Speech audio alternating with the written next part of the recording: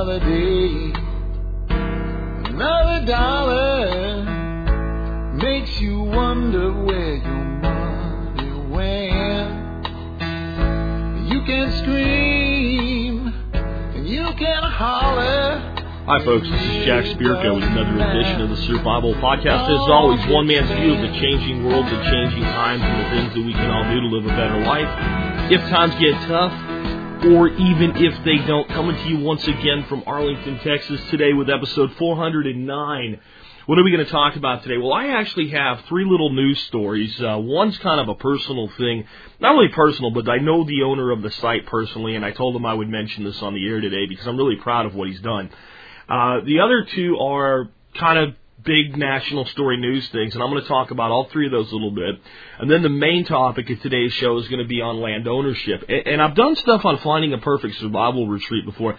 I'm going to really talk more about land ownership in general today, and I'm going to talk about, finding that rural piece of land maybe with nothing even built on it yet, and some of the advantages that actually has for people at different parts of their life. And two of the stories really relate to why it might be a good idea to find that piece of rural land out in the sticks away from any of the cities or even small towns. Not so much because of the evil hordes, but because of what becoming dependent upon a city, whether it's a big city or a small town type of city, can do to you over time. And I think that'll make more sense to you as we get into the main topic today. Once I cover the three stories I want to cover. I think then it'll start to gel for you. Before that, though, let's go ahead and knock out our housekeeping. Housekeeping item one, as always, taking care of our sponsors because they do a lot to help take care of you. Sponsor of the day number one today, backyardfoodproduction.com. If you want to learn how to turn your backyard, whether it's a small farm or a suburban lot, into a food production machine and account for all the things that you need, not just what you can grow in the ground, but what you can grow for protein sources, including things like rabbits and chickens and geese, check out backyardfoodproduction.com. It's an amazing video that they have available by DVD. I think it's well worth the price. I would charge more for it. I'm surprised Marjorie hasn't raised the price yet. But it really is an outstanding DVD. And every time I watch it, I still learn something new. And that does say something. And when I'm constantly learning from a product, I know it's one I can definitely recommend wholeheartedly. Sponsor of the day number two today is a new sponsor that's coming in to fill a place that's being vacated. I'll talk about that in just a second. It's not really being vacated. It's just kind of a change-up. But our sponsor of the day number two today is shelfreliance.com. Yes, shelfreliance.com. Remember, these guys came on board with us about a month and a half ago in the MSB and give all Members Support Brigade folks a 7% discount on all purchases on their website, everything that's there. They also run specials from time to time. Well, they talked to me about becoming a sponsor for a while, and we decided to bring them on board as a sponsor because we think they are absolutely one of the best companies that we've ever talked to as far as their customer satisfaction and product uniqueness and fitting with the other sponsors. I really recommend you check out shelfreliance.com. Now, real quick, I have to tell you about maybe a sponsor that you're not going to hear on the air listed as a sponsor, but you will hear me mention him from time to time because he's a good friend and he has an amazing product. And that is SOE Tactical Gear. Now, some of you may not be aware of this. For a year, I've advertised for SOE Tactical Gear on the site and on the air. And I've done that because when this show was nothing, when we had like a dozen listeners, John Willis started sending me gear and said, here, give this out to your listeners. And I was like, dude, I have like 24 of them. And he's like, don't worry about it. It'll take care of itself over time. So when the show got big, I put him on the site, and I gave him basically, like, you'd call it an advertising scholarship for a year, fully funded by the institution. So I've never charged him a dime for the advertising, and his year is now up. And that freed up a spot for someone that wanted to pay for that spot. So what I decided to do, because John is such a good guy and continues to be such a good supporting member of the pool, so to speak, out there that really does go to the bat for the show, I'm not going to be removing his banner from the site, but we'll be removing him from the ad rotations. That said, one last time, if you want the very toughest tactical gear you can find, check out SOE Tactical Gear. Two trucks tried to pull one of their belts apart and couldn't do it. That tells you something. There'll be stuff you'll hand down to your kids. All right, moving on from there, make sure you check out all the ways you can connect with us online, through the social networking thing, YouTube, Facebook, Twitter. We have all that, and also get involved with our forum. Last but not least, consider joining the Member Support Brigade. You'll get exclusive content available only to members, and that includes things like that 7% discount to all items at Shelf Reliance. It includes Safe Castle's lifetime discount membership. It includes Western Botanical's premium membership. Well, that's $50 a year. So if you buy that, it's $50 a year. Well, the Members Brigade is $50 a year. So basically, you're getting a twofer there. I want to remind people again, I am taking American Open Currency Standard Silver for those that pay by mail. And if you want, instead of paying by check or money order, you want to pay with silver, you can do that. I accept the silver at its face value, which is a value of $50 if you use AOCS silver. If you use anybody else's silver, I charge 2 ounces a year. So that's a good incentive to use AOCS silver. I'm not going to go into that today. I think we've got everything wrapped up for housekeeping right at 5 minutes, including the intro segment. So let's go ahead and let's chat about some things that are going on out there. Let's start out with my buddy Brian over at ITS Tactical, Brian Black. When I say my buddy, I mean my buddy. I mean, he and his wife come to my house and we hang out and, grill things on the grill and have a few beers and sit out and look at the pool and discuss life and business and just as good friends do. So when I say my buddy, I want you to understand there's a true friendship relationship here that is not just it's he and his wife and his stepson and my family. Well, I was talking to him this weekend. He came over to take a look at my new RV, and we were chatting and having a couple beers in the kitchen. And he was telling me about how he's still getting grief from some of the people in the law enforcement community because he has this whole series of amazing videos on how to escape from zip ties. So that sometimes law enforcement, if they don't run out of handcuffs, they'll use zip ties as a means of restraint. That's really not a good idea if you're in law enforcement. I recommend investing in 2 or 3 extra pairs of handcuffs at a minimum. Or if you are going to use zip ties, I recommend you watch Brian's videos and learn appropriate restraining ways so that, your zip tie restraints will be a little bit more effective. But I'll tell you right now, they're not effective. So he has this series of videos that show these deficiencies in these zip ties. And he's gotten great feedback from most law enforcement people because they realize that he's helping them. And he's also gotten some negative feedback, and mainly from product manufacturers that say, oh, I don't want to be involved with you because you're showing cops how to get killed or whatever. So I said, Brian, you got to come out with this. You got to come out swinging on it, put together a video, put together an article, explain why you do what you do, and demonstrate the fact that most law enforcement people, especially at the higher level, people from training level and above, are actually supporting what you're doing. And I think he's been hesitant to do that. But yesterday he came out with this amazing post, an amazing video. I'll put a link in today's show notes. And I wanted to bring that up for more than just to give him a little plug.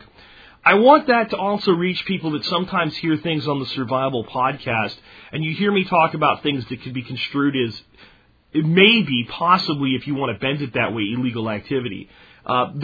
There is absolutely no place in my life for endorsement of illegal activity. It's not permitted on my site. It is not permitted on my forum. It is not permitted on my blog and comments. If anybody posts anything endorsing illegal activity, it's immediately removed.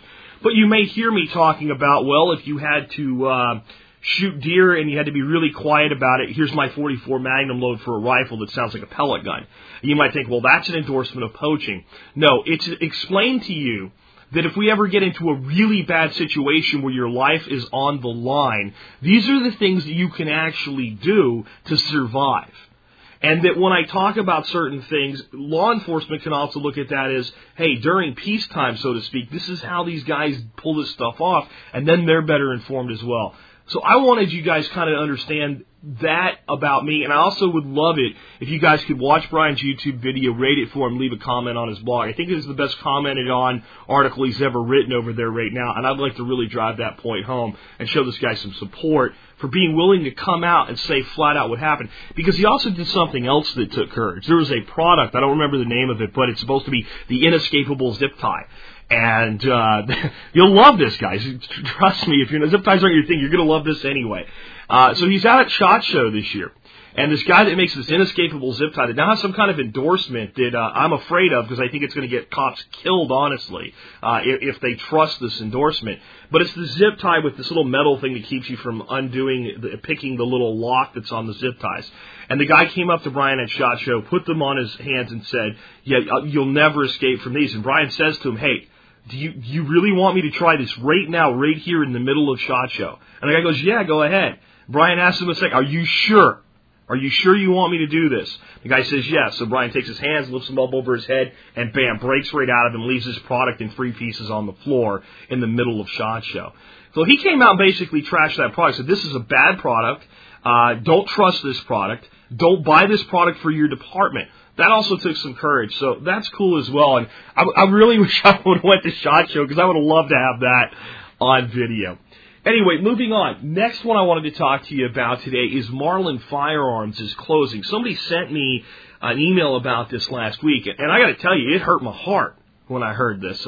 Anybody that's listened to this show for any length of time knows that there's certain companies and there's certain products that I have personal affinity with, and that could never be more the case than with Marlin Firearms.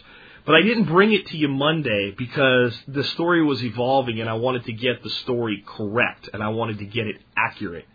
And in my efforts to do that, I wanted to wait and see what actually is happening here. When the story originally came out, it seemed as though the Marlin brand was going to be gone forever, as though they were closing the doors and there would be no more Marlin 22s, no more Marlin 3030s, no more Marlin.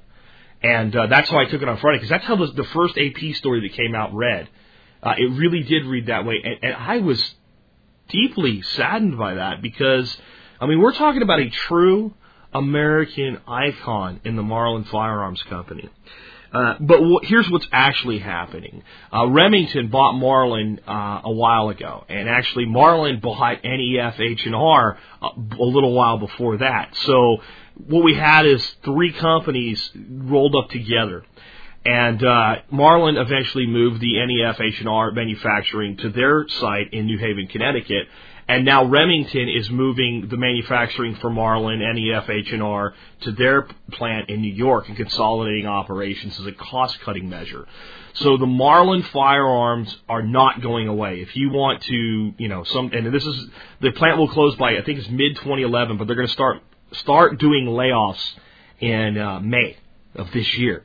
So that's just a couple months, and the employees feel very blindsided by this announcement, and obviously I understand why. But if you want a Marlin rifle or shotgun or 22 or what have you that was built in the New Haven, Connecticut plant, I would get one now, because very soon they're going to have all that manufacturing moved.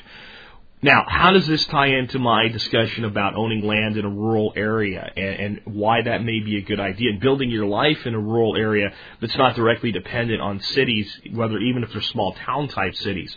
New Haven, Connecticut's not a big metropolis. It is big in some ways, but in a lot of other ways, it's kind of like a big city, small town mixed together.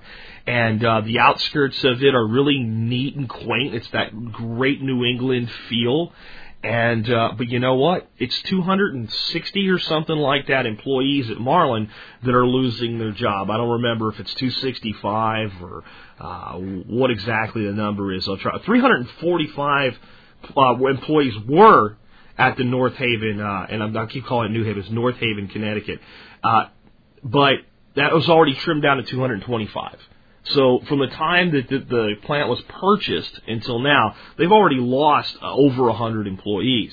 And now the remaining 225 workers, let's see. Let me read it to you so I get this right. Marlin was acquired by Remington in 2008. There were 345 paid employees in North Haven, and another 225 workers at the Marlin facility in Gardner, Mass., which is the NEF H&R operation. Today, only 265 remain. They've been notified they're not going to be working beyond mid-2011. So what we had is this fairly large 2-plant operation now going down to 0. So, and in these areas that are not these huge, like I said, big-time cities. It's not New York. It's not Boston, right? It's not L.A. So what happens in a borough the size of North Haven? or in an area the size of Gardner, Mass, when 345 people lose their job. Well, what happens is not only do those people get hit hard, but an entire little group of cottage industries have developed around those 345 people as support mechanisms, and the entire economy of these two towns is deeply damaged. And that is going to be the case with Marlin Farms. And it was the one thing that the people in the town, could depend on. It's been there forever. It's been there for more than 100 years. The company goes back to the Civil War. Of course they'll be here next year. Well, no, they're not. Now, how does that tie into our land discussion today? We'll get to that. Let's chat about another story that I find equally disturbing. Probably more disturbing, though I don't have the emotional attachment to it that I do to Marlin. But there is an article that was on Lou Rockwell last week by Gary North, and it's called Healthcare in Detroit, Killed by Big Government. And basically he draws an analogy between what big government has done to Detroit and how that's going to be what they'll eventually do to healthcare, and how everything they touch is basically lead and sinks. I don't want to get into healthcare today, but I do want to talk to you about Detroit, and I want to give you some startling statistics. Let me read a little bit from this article to you. In 1994, the median sales price of a house in Detroit was about $41,000. The housing bubble pushed it up to about $98,000 in 2003. So you could go buy property for $41,000 in Detroit. And of course, there's much higher and much lower priced property at the time, but this is inside the city proper, $41,000. Housing bubble over 10 years pushes it up to $98,000. You double your money, not bad, right? In March 2009, the price was about $13,600. Today, the price is $7,000, and there's a link to a price chart that you can look at. And the article continues, there has never been a collapse of residential real estate values of this magnitude in peacetime history anywhere. Detroit is dying. We are unfamiliar with anything like this. The media are silent. The powers that be are not interested in reporting on this because readers might ask the obvious question, how did it happen? Obvious questions tend to lead to obvious answers. Detroit has been killed by flight out of the city. The 2008 Clint Eastwood movie Gran Torino dealt with that problem. And it goes on from there. But I really want you to think about this. Reading from another part of the article, there's no surge of buyers taking advantage of the fabulously low prices in Detroit. Can you imagine buying a home for cash for $13,600 in 2009, a house that sold for $98,000 6 years earlier, and still losing half your money? It's that incredible. So what they're saying is if you would have bought that house for $13,600 a few months ago, now it's worth $7,000. And so it is hard for me to comprehend exactly how bad this is. Someday maybe I need to take a trip to Detroit. I haven't been there in 15, 20 years to understand how bad this has gotten. Listen to this. The Wall Street Journal recently ran one of its most creative stories I've seen in years. The journalist told the story of the history of a 5-bedroom home in Detroit from the land purchase to its recent sale. It was built by one of the most influential men you have never heard of, Clarence Avery. Avery was on the Ford Motor Company team that conceived of implementing the assembly line for the Ford factory. He copied the idea from a hog slaughtering operation. His home was very nice for the time. The journalist located his daughter, now aged 91. She said that she always thought the home was the best home she ever lived in. As recently as 2005, the home sold for $250,000. It was purchased by a woman who was lent $200,000 to buy it. It was financed by a subprime loan. The asking price was $189,000. Where the other $61,000 went, the woman has no idea. She defaulted. These numbers almost don't make sense. In 2005, the home sold for $250,000. It was purchased by a woman who was lent $200,000 to buy it. It was financed by a subprime loan. The asking price was $189,000. You can see why we're in trouble with what the lenders have done. The deteriorating house was recently bought by a Christian organization that is renovating it. They bought the house for $10,000. This is simply inconceivable to anyone who is familiar with Detroit since 2005. Nothing like this has ever happened. How can we conceive of a lender lending $200,000 to a woman to buy a $250,000 house offered at $189,000? How can we conceive of a fall in price from $250,000 to $10,000? This is the sign of a dying city. This does not happen in a normal environment. Even with the mania created by Fannie Mae and Freddie Mac in conjunction with Alan Greenspan's Federal Reserve, nothing like this has happened anywhere else. If you had predicted anything like this in 2005, you would have been dismissed as a crackpot on crack. You would not have been taken seriously by anyone. Yet it happened. And so why are we chatting about this today? Because I want you to understand something about cities. All cities can die. And most cities have died. Many of them have been reborn. But most cities, at some point in their life cycle, die. Because they're built up on some form of industry that is typical to that city, that is unique to that city, that is the primary way by which that city actually grows. With Detroit, it was the auto industry. All industries eventually die. Period. I mean, that is just a fact. I guess the ones that are going to be sustainable, because they'll evolve to be sustainable, are things like the entertainment industry. So Hollywood, believe it or not, may be one of the most stable places in the world.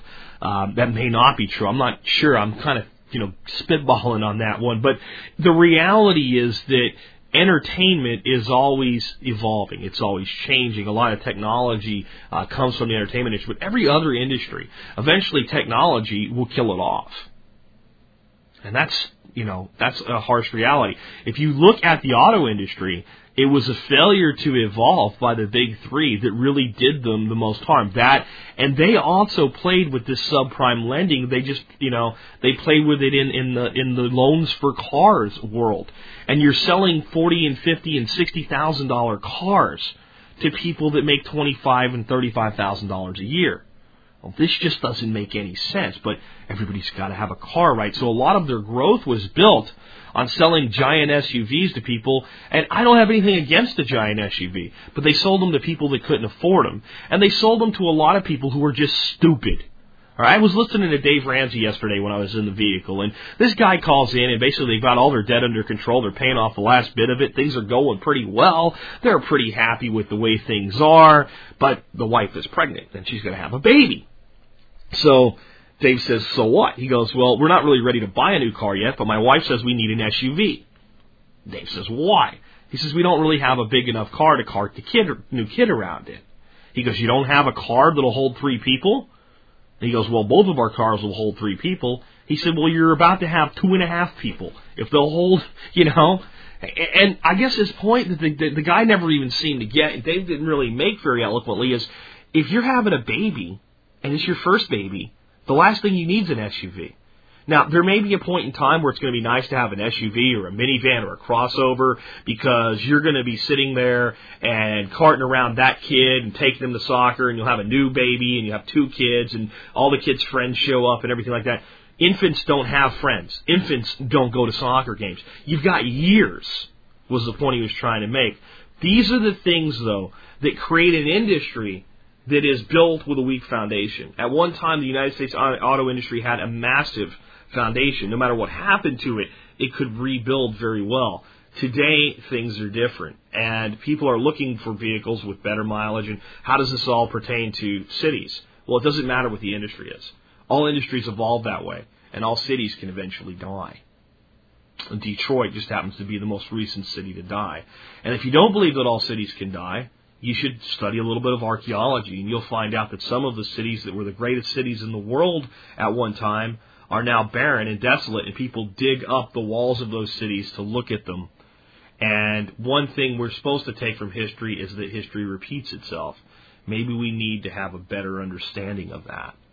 All right, so with that, let's go ahead and talk about land ownership for a while, and now maybe it makes sense to you what I was talking about in the beginning of today's show.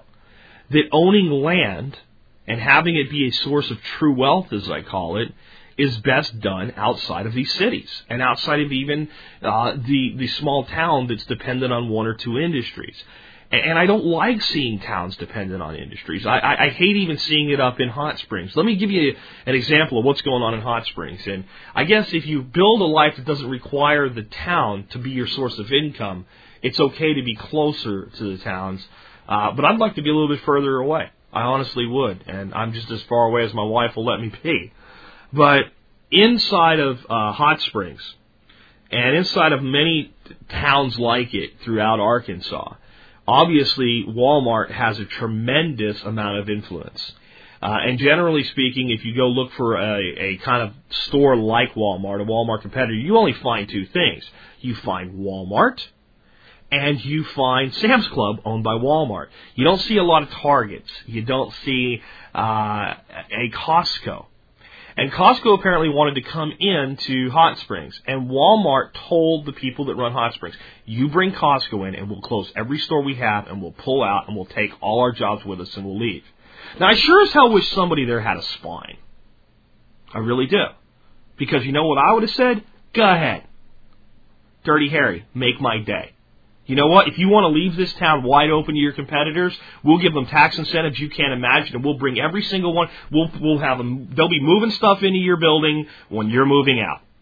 We'll go out and start recruiting them tomorrow. You can either have competition or you can leave. Those are your two choices. But they didn't do that. And there's a lot of little towns like that throughout America. And anywhere you go, you'll go to a town and it just looks like a normal town. But if you talk to the people, you'll find out that there's a dependency on one or two companies or on a specific industry. In Indiana, there's some towns that are highly dependent on the RV industry, as I just found out. But no matter where you go, there's something like that. And when that fails, the economy of that town is adversely affected.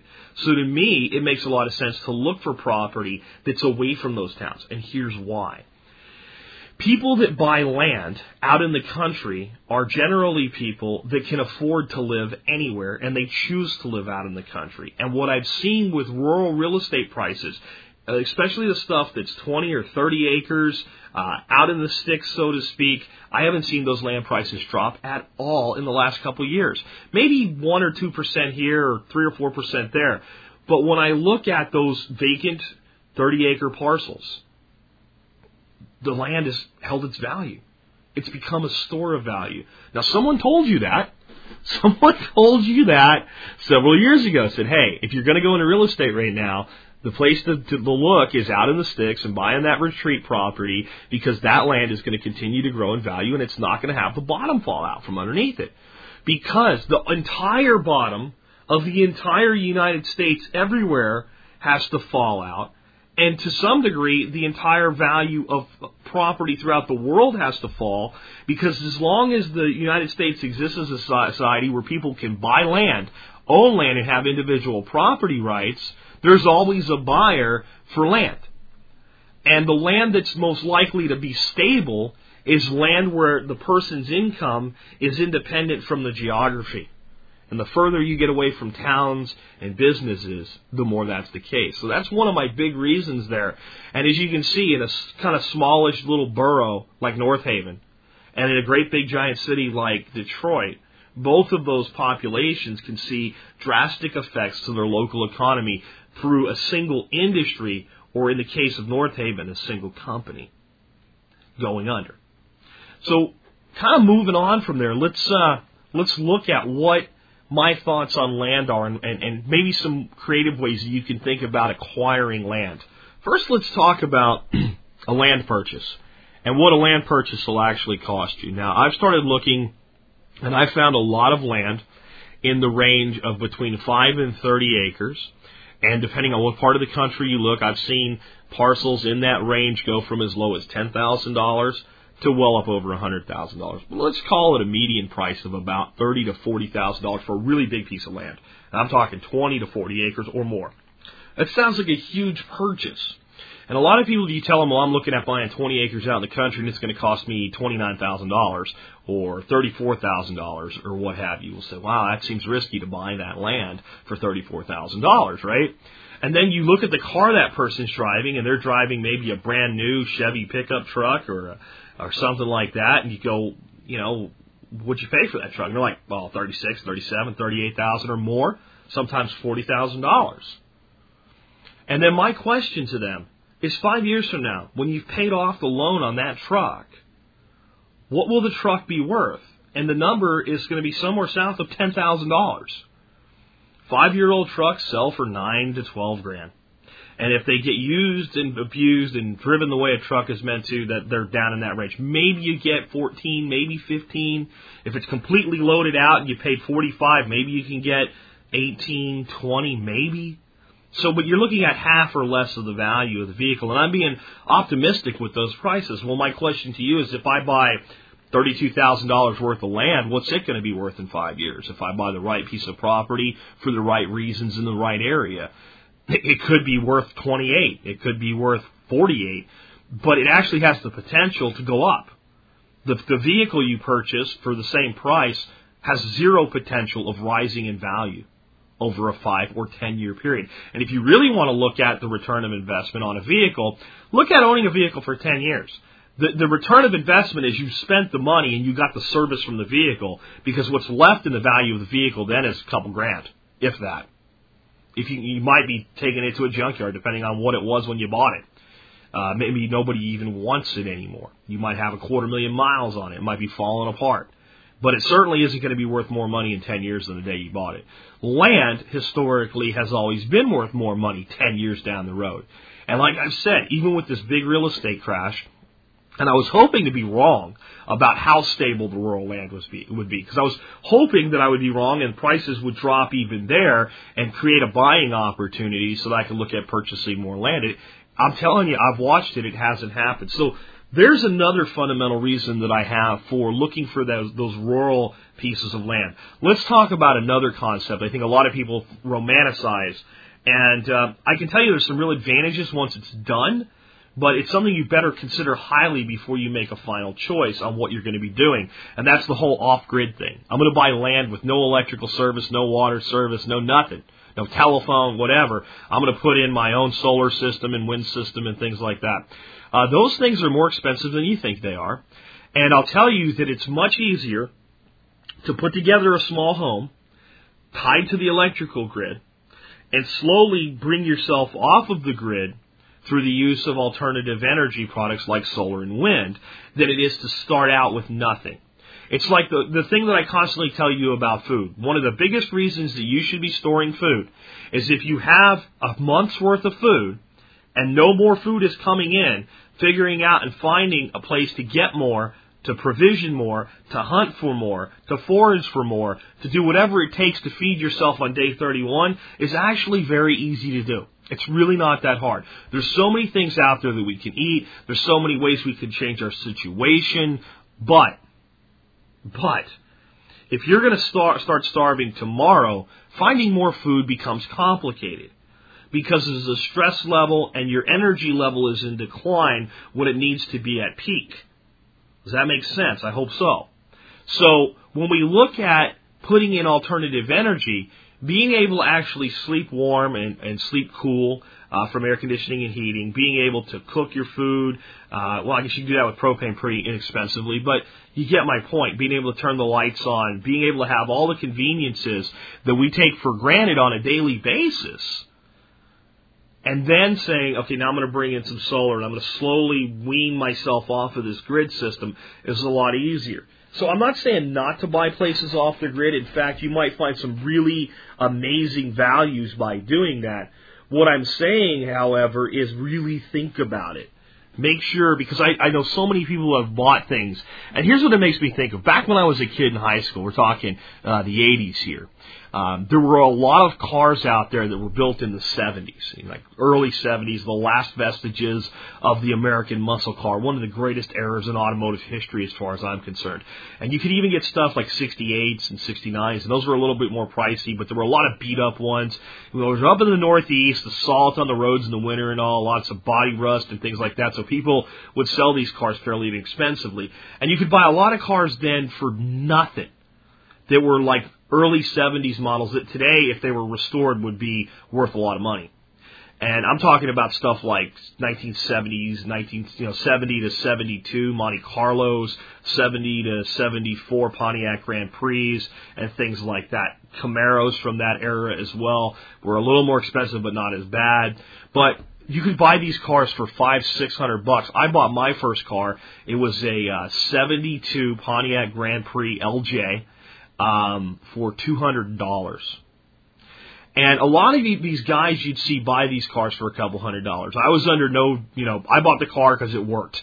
And I drove it until it fell apart, and then I junked it for $50. So it cost me $150 to drive that car, other than some minor repairs and things that I did to keep it running and oil changes for about a year and a half. So I thought that was a good enough return on it. But a lot of these guys would buy these cars, and they would drive around and go, man, one day when I get some money, I'm going to fix this car up. I'm going to put Krager mags on it and Kelly tires, and I'm going to have 60s in the back and 70s in the front, and I'm going to jack it up, and I'm going to get a clear coat red cherry paint on it, right? And you'd see that guy 5 years later driving that car, and it looked worse than ever. It would have a green fender, a white hood, a brown door, a hole in the roof, a cracked back window, the muffler hanging off. And the reality was he wasn't in any place in life to ever get some money one day and fix it up. And he didn't have the technical know-how to do it himself inexpensively. Because a lot of guys would do things like they would take Votech in high school and take auto body and learn how to do these things and restore their own car. Those were the ones that got it done. What was the big difference? They both lived in the same economy, right? They both had the same job opportunities, really. One might go into auto body as a career, but basically they had the same income potential living in that small coal town in Pennsylvania. But the ones that would get their cars fixed up were the ones that had a skill set so that they could compensate at the income level and get the work done. So if you're going to say that I'm going to go and buy this piece of land and I'm going to put in solar and wind and everything, you better either have the skill set or be willing to learn it and start now. Go ahead and build that little solar backup system. Get two, deep cycle batteries, put them in a box, get a 60 watt solar panel, get an inverter, get a charge controller, and build a solar backup system. It's not that hard because it'll immediately give you confidence. It'll make you realize that there really isn't that much complicated about putting in a basic solar system. And start learning about wind and start learning about all these things and learn about, wiring and some electrical stuff and realize, hey, it's cool to bring the electrician in to do the final pieces of work. But really think before you make that big leap and say, I'm going to buy a property with no power on it.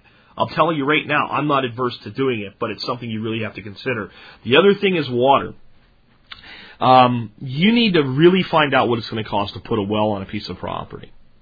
And you need to find out before you make an offer on that property.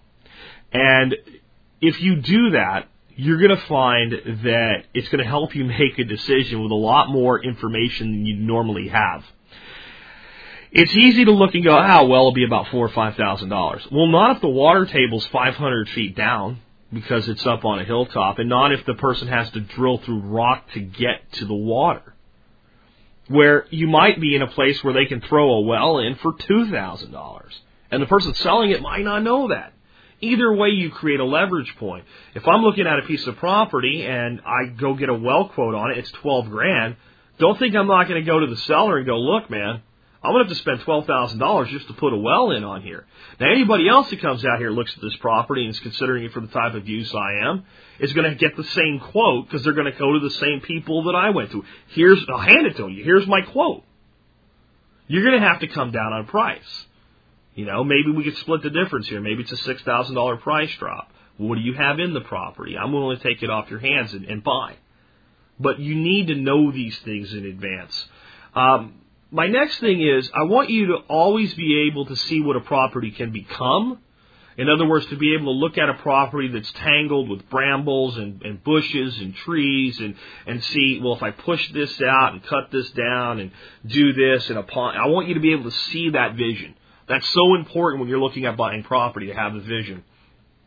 But just like the well and the expense, and just like the off-grid stuff and the expense plus the knowledge and work necessary to get it done. Stay in touch with the expense and knowledge and work it's going to take that piece of tangled, gnarled property and turn it into your vision.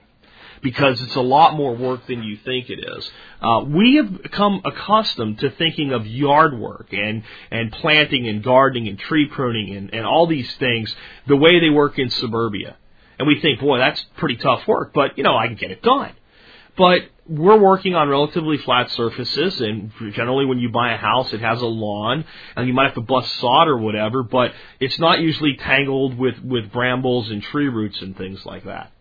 And if you go start trying to clear even a 50-foot by 50-foot area that's currently wooded with a chainsaw and an axe and do this manually, you're going to find out real quick how tough it is. You're going to get a new respect. You're going to have a huge new respect for our founders, and I don't mean our government founders. I mean the founders of this country that went yet west, young man. And went out there and did it themselves. The original homesteaders that went out there when you couldn't call a guy with a bulldozer because it didn't exist. To the people that built a root cellar by creating a scoop and using a donkey or a horse to drag that scoop over and over and over and over again. And sent their kids out with a wagon to bring back stones to line the floor with. That's a real story from northern Canada of some homesteaders that I read a while ago. It was pretty amazing the way they built the cellar, and then they built the kitchen over top of the cellar. And it took a summer to build a cellar for the house. And then they had no kitchen, basically. They had to cook outside in the winter and over the fireplace in what I guess would have been the living room because they ran out of time to build the kitchen. And then next spring, they built the kitchen on top of the root cellar. To think of people that could go out and do that, it awes me. It inspires me because if they could do it then, we can do it now. So what I'm saying is you might also, when you're thinking about buying this land and you're creating your vision for what it could be, phone up a couple heavy equipment operators that are local to the area. There's always a farmer with a bulldozer who's willing to be hired out for $50 an hour or whatever and say, hey, I'd like you to come by this property. I'll give you $50 for your time. Because this $50 is well spent. Right? Because when you got a guy you can use over and over again until you find the right piece of property. But if it keeps you from making a huge mistake, that might be on a piece of property you're going to spend $30,000 on. That might be a huge, well spent $50. So the guy comes out and you say, here's what I'm thinking about doing. I want you to tell me how feasible it is. I want you to tell me about how long it would take you to do it and how much you would charge me to do it. It's one thing that you're going to get a price, and that's good. You get a price, the guy says, okay, look, I can do all of this, and it's going to be about $7,000. So now you factor that into the total cost of your homestead and getting it to the way that you want it to be, whether it's for a bug-out retreat, whether it's for a vacation home, whether it's for a deer lease, or whether it's a place that you eventually want to live full-time, you factor that into your total cost of operations. But the big savings is going to be when the guy goes, yeah, I can't do that. And you go, why? And he goes, see that rock outcropping? There's probably 6 inches of dirt, and that's solid rock there. You need dynamite to do what you want to do there. Or, no, I can't put a pond in for you here unless you bring in a liner because I know the soil in this area, and this soil's not going to hold the water back. Or, yeah, I know you think that's easy to do, and you think you can park your trailer there, but really that is a bad place for it. You really want it over here. And then you have to decide whether you can live with these things. And you want to have those answers before you make an offer, not after you've purchased the property. And most people do that completely reversed around. So that's another big thing that I want you to watch out for out there. The next thing, I want to kind of inspire you maybe to look for solutions where other people see problems. Now, I also want to remind you what I've been saying up till now. When you see the solution, make sure you get a price for the solution in the form of a quote from somebody capable of implementing the solution and from an expert who can look at your solution and tell you whether it's going to work or not. But I'll give you an example of what I mean. I think I read this in one of Robert Kiyosaki's books on real estate. I believe it was Rich Dad's Guide to Real Estate. I could be wrong, but I do remember reading the story. In this story, the investor wanted to buy this piece of mountain property. It had a couple cabins on it. I think he wanted to basically let a daughter live in one of the cabins and then rent the other cabin as a vacation cabin. And like there was a smaller cabin for the vacationers, and it was a pretty decent cabin, like a 3-bedroom cabin for his daughter. And basically he was going to say, hey, look, you live here and you take care of the income side of things. Take reservations, make sure nobody's trashing my cabin. Clean it up after, one family leaves and the next family comes in to stay there for vacation. And you can live there for free. And it's, a good thing for a father to do for a daughter and everything. But when he started looking at the property, the price was ridiculously low. So immediately his radar goes off and says, hey, something's wrong here. So he looks into it, and what it turns out is there's a well on the property. It doesn't have any access to city water, and none's coming anytime soon. The problem with the well is for several months of the year, it doesn't produce enough water to sustain the households. Basically, the well runs dry in the driest part of the year, and it happens pretty much every year. And then later in the season, as it starts to rain again and the water table comes up, the water comes back. So what you're looking at is either putting in a deeper well, which was going to be quite expensive for some reason, I don't remember exactly why, or you need another solution, or you're living without water. Now, the survivalist would say, hey, put some rain catchment in. But this guy's a real estate investor. He's not going to worry about rain catchment, especially for his daughter. He wants a simpler solution. So he brings a well guy in initially to look at the well and determine how much deeper to put the well in. And the well guy just looks at it and goes, you don't need a deeper well. And the guy goes, what do you mean I don't need a deeper well? They say about 2 to 3 months a year this well runs dry. He goes, yeah, but this well right now is producing a lot of water. And the investor's like, you're not hearing me. I'm worried about when it doesn't produce water. And the guy that puts the wells in also does, water tanks and all says, dude, all you need is a couple big holding tanks. So what we'll do is we'll put some big holding tanks in here. We can even put them underground for you. And we'll put in reserve, let's say, 10,000 gallons of water. And that's going to be a hell of a lot less expensive than putting in a new well. He says, well, you got a price for it. I think it was only like $7,000 to do what this guy wanted to do with a couple holding tanks. And in fact, it was easy to get in and dig or what have you, and tanks aren't really that expensive. So, of course, the guy doesn't tell the seller that he's found the solution. He goes to the seller, negotiates the price even further down, says, look, you have this problem.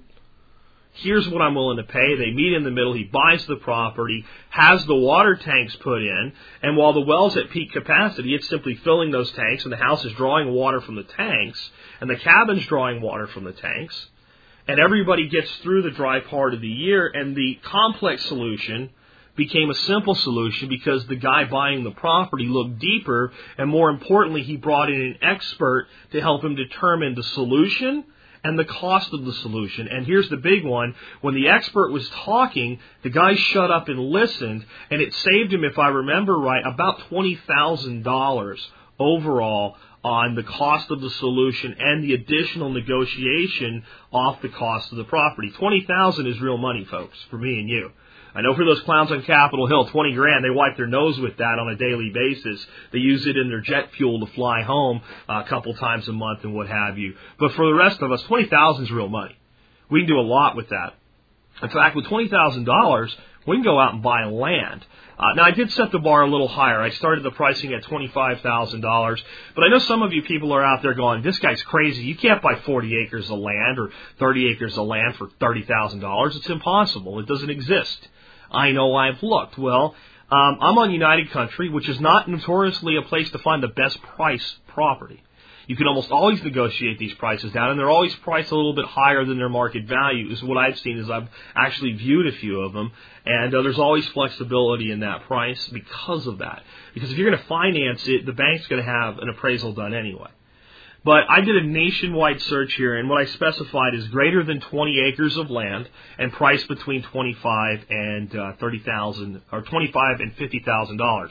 I found more than 200 properties, and they're all over the U.S. Let me just give you an example, and I'm not endorsing any of these. I'm just saying if you start looking, here's some of the things that are out there. Here's some property in Lubbock, Maine, acreage, low taxes, timber regrowth, road in partway, wooded, and a great recreation property, 112 acres, $25,000.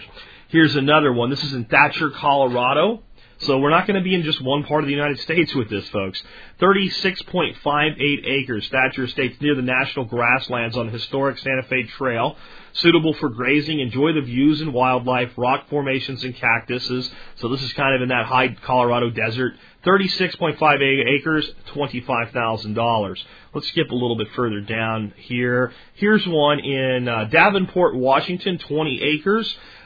Great views from the top, trees with open areas secluded, close to town, close to Lake Roosevelt, great campsite, good hunting, 20 acres, $25,000. Trinidad, Colorado, $26,000 for 37 acres. 62, let's see, what is this, 30 acres in New Mexico, bordering national forest. So you have a national forest on your border, $27,500. Oklahoma, Solonsaw, Oklahoma, $28,000 for 40 acres. Let's see here, 42.43 acres of woodlands in West Virginia for $29,000. This is well under $1,000 an acre on that parcel. 20 acres in, again, West Virginia, $29,900. Pettigrew, Arkansas, $29,900 for 20 acres. Ancho, New Mexico, $30,000 for 30 acres.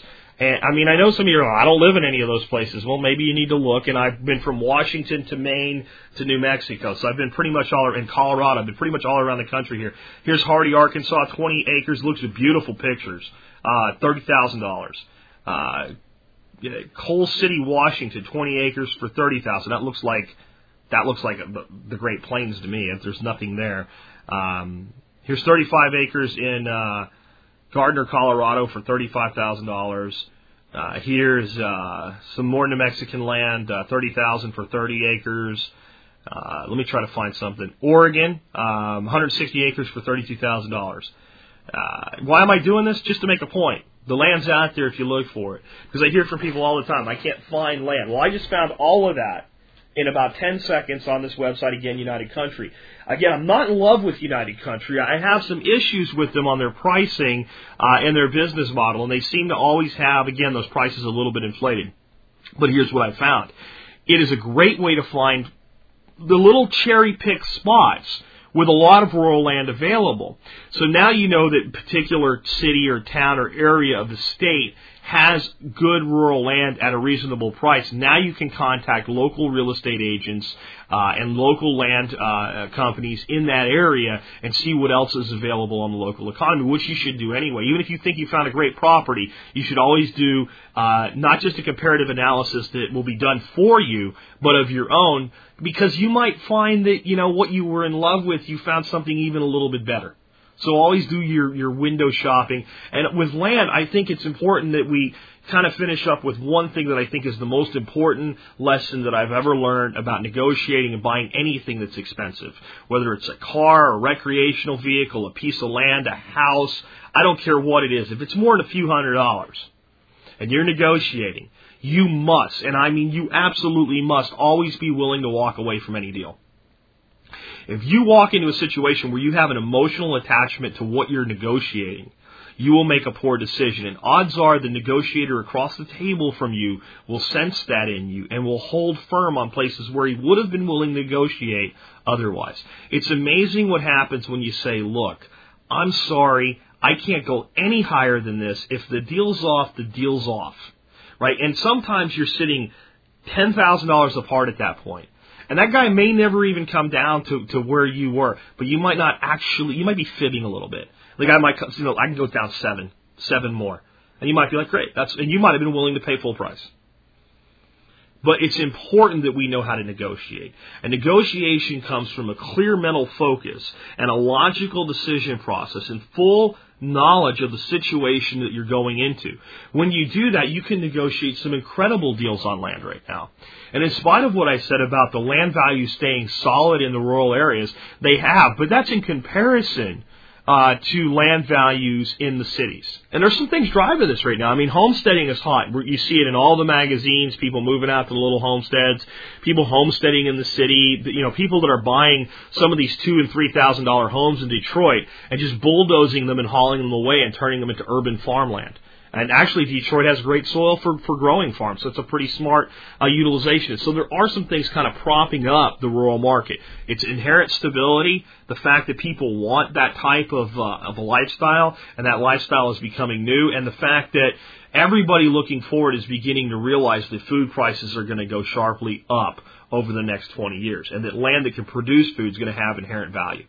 So all of those things are doing that, but yet there's still a lot of people out there sitting on land, and all it is to them is a sore because they have to pay a few $100s in taxes on it a year. Because maybe no structure, maybe it's rural, but I mean, if you have to pay $800 a year to keep a piece of property that you really don't want, then a lot of times, even though the market value might be X, if there's not a ready buyer for that at X, you'll sell it at Y to get rid of it. So the deals are out there. The deals are out there right now, and there may not be a better time. And I'll kind of finish up with why I would actually say something like there may not ever be a better time to buy rural real estate than right now. If you've been listening to the show a long time, you know that I've said that 2010 won't be that bad a year and that 2011 might even be a bit better, that we're going to go through a false recovery, a giant bubble created by this tsunami of government money that is just now starting to be released. You know, all that stimulus money that we've heard about? It's all coming now. It's all coming right now, and it hasn't really come until now. And it's going to keep coming from here on out till Election Day. Don't think it wasn't planned that way by the Democrats who put it through. So when you put enough money into the economy, the Keynesian economist is correct. It will improve and boost the economy, but it does it short term. It does it like a credit card. If you're broke, but I give you a credit card with a $100,000 limit on it, everything's great until you have to pay the bill, and you look like you're flying high again, right? Well, that's what's going to happen to our economy. If I'm wrong and the recovery becomes sustainable because we do some smart things, which I'm becoming less optimistic about it, then we have a sustained recovery. We either get a bubble and a drop, we either get an immediate drop because I'm completely wrong, or we get a sustained recovery. In all three scenarios, rural real estate is going to increase in value. Here's why. In a false recovery, all land prices will begin to rebound, and that'll push up land prices throughout the United States, specifically in rural environments, as people become more confident and credit becomes easier to acquire once again to purchase property with. And a lot of people who have been hunkering down, waiting to buy, will go out and start buying those little places out in the country. So a sustained recovery or a short-term recovery, both of them drive up rural real estate property. If the crash continues, then the intrinsic value of land away from the cities and their problems and the ability to create that homestead environment that provides some of your own needs becomes more and more attractive to the person that wanted to get the hell out of there anyway. Further, as more and more companies do cost-cutting operations, allowing people to do things like telecommute, the need to live in these cities and towns for a lot of people will be abated because they can earn their same income level or even a little bit less and live where they want to. So, up, down, sideways, rural real estate is going to continue to do well and eventually will go up in price. That's the way I see it. If I'm wrong, the only way I'm going to be wrong is if the big meltdown comes and everything falls through the floor, and then you're going to want it just to be able to get the hell away from people. So I see it as one of the safest plays out there. If you go into it with open eyes and common sense, let me take this moment to answer a question I've answered before, but I keep getting it, so obviously all the people haven't heard the answer. And is once we move to Arkansas and we give up our property here in Arlington, and we're on our retreat property at that point, will we buy another piece of property? The answer is absolutely 100% yes. I'm already looking. And what I'm looking for is something in between 20 and 40 acres within an hour or two at maximum from where we already live, because we're already so close to the edge of being remote. Another 2 hours and we're really out in the middle of the sticks, and there's a lot of property up there that borders that national forest and things like that. And we are probably looking at buying a piece of property at that point that will not have electric and water on it. If we find a piece that can, that'll be a great bonus, but we're going to be open to that because basically it's going to be a true retreat with things cached on it, the type of thing that is a little more typical of a survival retreat. We'll be able to take the RV up there if we need to. We'll have everything that we absolutely need to be sustainable there for at least 60 days. So we'll probably have to look at putting a well in on the property if there's no water available. And that's likely not going to be available even if electricity is. But we're going to do that. And you might ask why I would do that when I'm already kind of in a pretty dadgone good place. there's always the potential to need a fallback location. No matter how well stocked and well planned a retreat is, there can just be things that are geographic in nature that require you to bug out a little bit further. But the other side is, I always say, do things that will improve your life today, even if nothing goes wrong. Well, that piece of land will be our private little camping facility. That piece of land might be a place where I do some survival training. That piece of land might be a place where I do quite a bit of filming. That piece of land will absolutely be a place that I'll set up like a deer lease and have feeders on and what have you, and be able to go there and hunt for deer and squirrel and other game. Hopefully I could find something, again, bordering national forest, because then I have that as my backyard, so to speak, and have millions of acres that I can hunt. So it's a calculated choice that we've made, that we're already decided we're going to do, that's going to allow us that flexibility. Now, the beauty is, since we have an RV, we can basically go there for a week at a time, be completely self-contained with nothing on the property at all. So that opens up some doors. So maybe that opens up some ideas for you as well. Because I think having, even if it's just a couple hours from the city, 5, 10 acres or something like that, even if it's off-grid, and a little travel trailer, you don't have to go out and buy a new one like I did. There's a lot of those for sale. There's a lot of low-end, small, 30-foot and under, RV, pull behind. They need some work and all, but they're okay. If they're tow behind, if they don't have a motor to worry about, that are selling between $5,000 and $10,000 right now. Bam, retreat. So there's a lot of flexibility out there, and then you own a piece of property. And to me, that is true wealth. Maybe we'll do a show in the future, because I have some people worried about eminent domain and things like that, about ways to try to protect your property, insure your property. I've talked about that in the past. Maybe I should talk about it a little bit more in depth. But that kind of wraps it up for today. So I want you to think about land ownership. And even if you're an apartment dweller, one thing you need to always remember, it costs nothing to shop for land. It only costs money to buy land. You should be shopping for land all the time. It is the best educational process to take to eventually buy a piece of property. The more familiar you are with pricing and you watch fluctuations in the market and what causes them, the better you can time and negotiate your purchase. And owning land is a great way to start living that better life. On that note, this has been Jack Spirko with another edition of the Survival Podcast, helping you figure out how to live that better life if times get tough, or even if they don't. Wonder where your money went. You can scream and you can holler. It really doesn't matter, 'cause it all gets spent.